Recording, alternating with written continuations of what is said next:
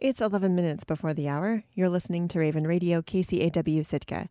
Today is Tuesday, July 26th, 2022. I'm Brooke Schaefer with Raven News. Should money from the sale of the Sitka Community Hospital building fund construction of a marine haulout in Sitka? When the Sitka Assembly meets tonight, it will decide whether to put that question out to voters this fall.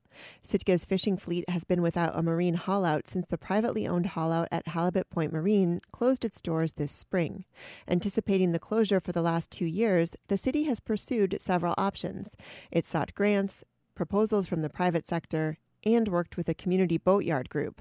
But so far, a haulout hasn't materialized, and now Sitka's fishing fleet has no local option for servicing their vessels, apart from the city grid.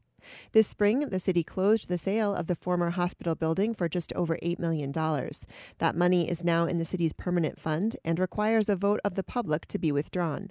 Spending it would come with a loss of around $340,000 in disbursements to the general fund. If the Assembly approves the measure tonight, it will be included on the ballot in the October 4th municipal election.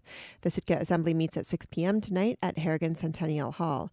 Raven News will broadcast the meeting live following Alaska News Nightly. Sitka police shot a brown bear near the intersection of Monastery and Surstad Street early Sunday morning. Police received a call shortly before midnight on Saturday reporting a bear in the residential area. Fish and game biologist Steve Bethune received a call from officers around 1 a.m. Sunday morning. Officers told Bethune that they'd shot the bear, which was digging in a trash can and behaving aggressively. In an interview with KCAW, Bethune said the bear was a mature male and weighed 530 pounds. It's the first bear killed in Sitka this year. 2021 was a record-breaking year for bear killings in Sitka. Last year, 14 bears were euthanized, more than double any year since 1980. It prompted the Sitka Assembly to reconvene a bear task force in an attempt to address increasing conflict between bears and humans in the community. Bethune says he hopes he won't have to respond to many more bear dispatch calls this year, and adds that the best way to prevent bears is by securing household garbage. While chum salmon runs in the western part of the state are crashing, hatchery chum salmon returns in southeast are strong. As Coast Alaska's Angela Denning reports, the runs are promising to either meet or exceed expected numbers. Southeast's main hatchery operators are private nonprofits that rear and release salmon to supplement commercial fisheries. Hatchery chums in the region are genetically indigenous fish, but they're raised in captivity, and the fry are released into the ocean by the tens of millions. A small percentage return 3 to 5 years later, nearly all of them caught by seiners, gillnetters, and trollers. Hatchery chums are worth millions of dollars every year. The top season was in 2012 when they were valued at nearly $63 million. Last year's haul was worth about $25 million. But this year will probably be better. This has been a great chum return, and it's still ongoing. Susan Doherty runs SARA, Southern Southeast Regional Aquaculture Association based in Ketchikan. Every year, they release millions of chum fry at sites throughout the southern half of the region. Doherty says they've had good returns since the beginning of the season, and they've been on time.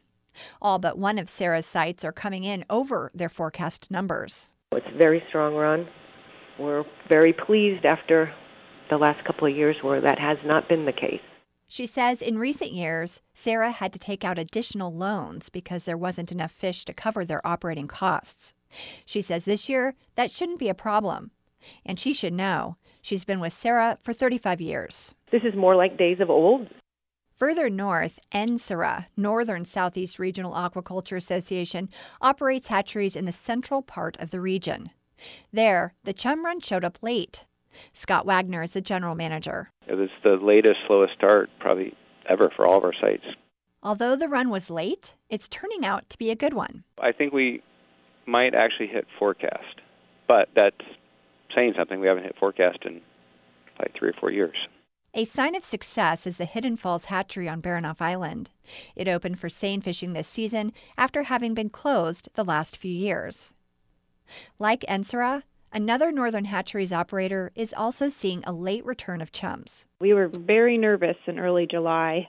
Katie Harms is the executive director of DiePack, Douglas Island Pink and Chum Incorporated. DiePack releases chum fry every year in the Juneau and Haines area and sees an average return of around 3 million fish, which are mostly caught by gillnetters. Harms says this year's return was late, but it's turning out substantially better than the last 2 years.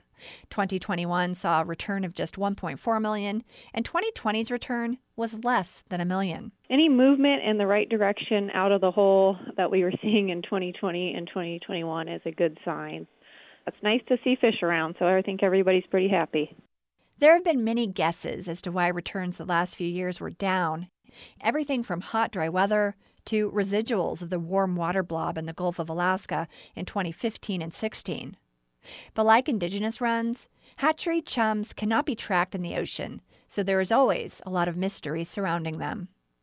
Reporting in Petersburg, I'm Angela Denning. An invasive species with the potential to wreak havoc on important commercial and subsistence fisheries has been found in Alaska for the first time. As KRBD's Eric Stone reports, biologists with Metlakatla Indian Community say they've found the first evidence of European green crabs on Annette Island near the southern tip of southeast Alaska. Scientists had been looking for the crabs for years, and to their relief, so far they had come up empty.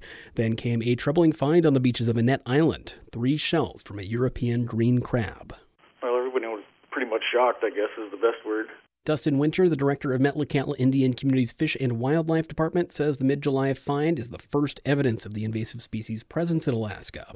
The tribe has been working with the National Oceanic and Atmospheric Administration to monitor the seas and shores for signs of the crab. The crustaceans are 2 to 4 inches wide with spines on their head. Metlakatla biologists started setting traps in 2020 after a shell fragment was found in Haida Gwaii. That's an island chain off the coast of northern British Columbia. Started out kind of small, but it's turned into quite the project now. We have 3, sometimes 4 people working every other week, setting pots and pulling pots and recording what kind of crabs they're catching. Winter says that as of July 22nd, they still haven't located a live specimen, but NOAA fisheries biologist Linda Shaw says the discovery means it's time to take action. I think that it definitely is a reason for concern, but not any kind of panic. I think that it's a wake-up call that they are moving our way. They are, detected here now, so we need to take it seriously, but we are not in the situation yet that Washington State is.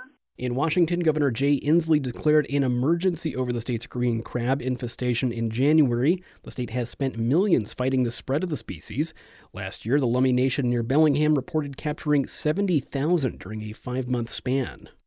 In the past year, their populations have exploded in Washington State and Oregon. Scientists say the crustaceans are a threat to ecosystems and commercial fisheries. They uproot eelgrass beds in search of food, which serve as habitat for herring and salmon. Shaw says they're also a threat to fellow shellfish. They compete with juvenile Dungeness crab. They are shellfish predators, so things like clams they would directly eat. And then there's also anecdotal information from British Columbia that they predate on juvenile salmon. Invasive European green crabs have been found in U.S. waters since the 19th century. Scientists say their microscopic larvae likely hitched a ride in the ballast tanks of ships crossing the Atlantic, and they've hurt native species. The crabs are blamed for the decline of the soft-shell clam fishery in Maine. They were first found on the West Coast in 1989 in San Francisco Bay and have been spreading north and south ever since. Shaw says the crabs tend to spread with El Nino. That's the weather pattern characterized by higher than normal sea surface temperatures in the central and eastern Pacific. She says warming ocean temperatures associated with climate change also play a role. Warmer temperatures would allow greater survival and reproductive time frames, right? So if it's warmer, they have more chance to reproduce and they have better growth and they have a longer season. So what can be done to prevent them from spreading further north? Shaw says for now, trapping the crabs is thought to be the most effective approach. So, enclosed bays and areas are places where we might be able to do intensive trapping to, if not eradicate, at least control them, especially in areas where you have resources at risk that are important. It's also important to know where the crabs are, so scientists are asking the public to keep an eye out for them.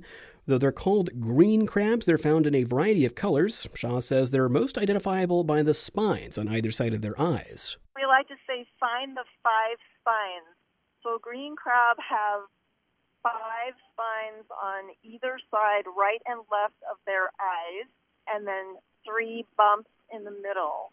And those are the only crabs in Alaska right now with those characteristics. Officials are asking people who find green crabs in Metlakatla to bring them to the Department of Fish and Wildlife office.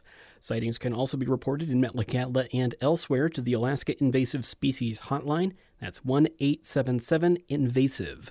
With additional reporting from KRBD's Reagan Miller, reporting in Ketchikan, I'm Eric Stone.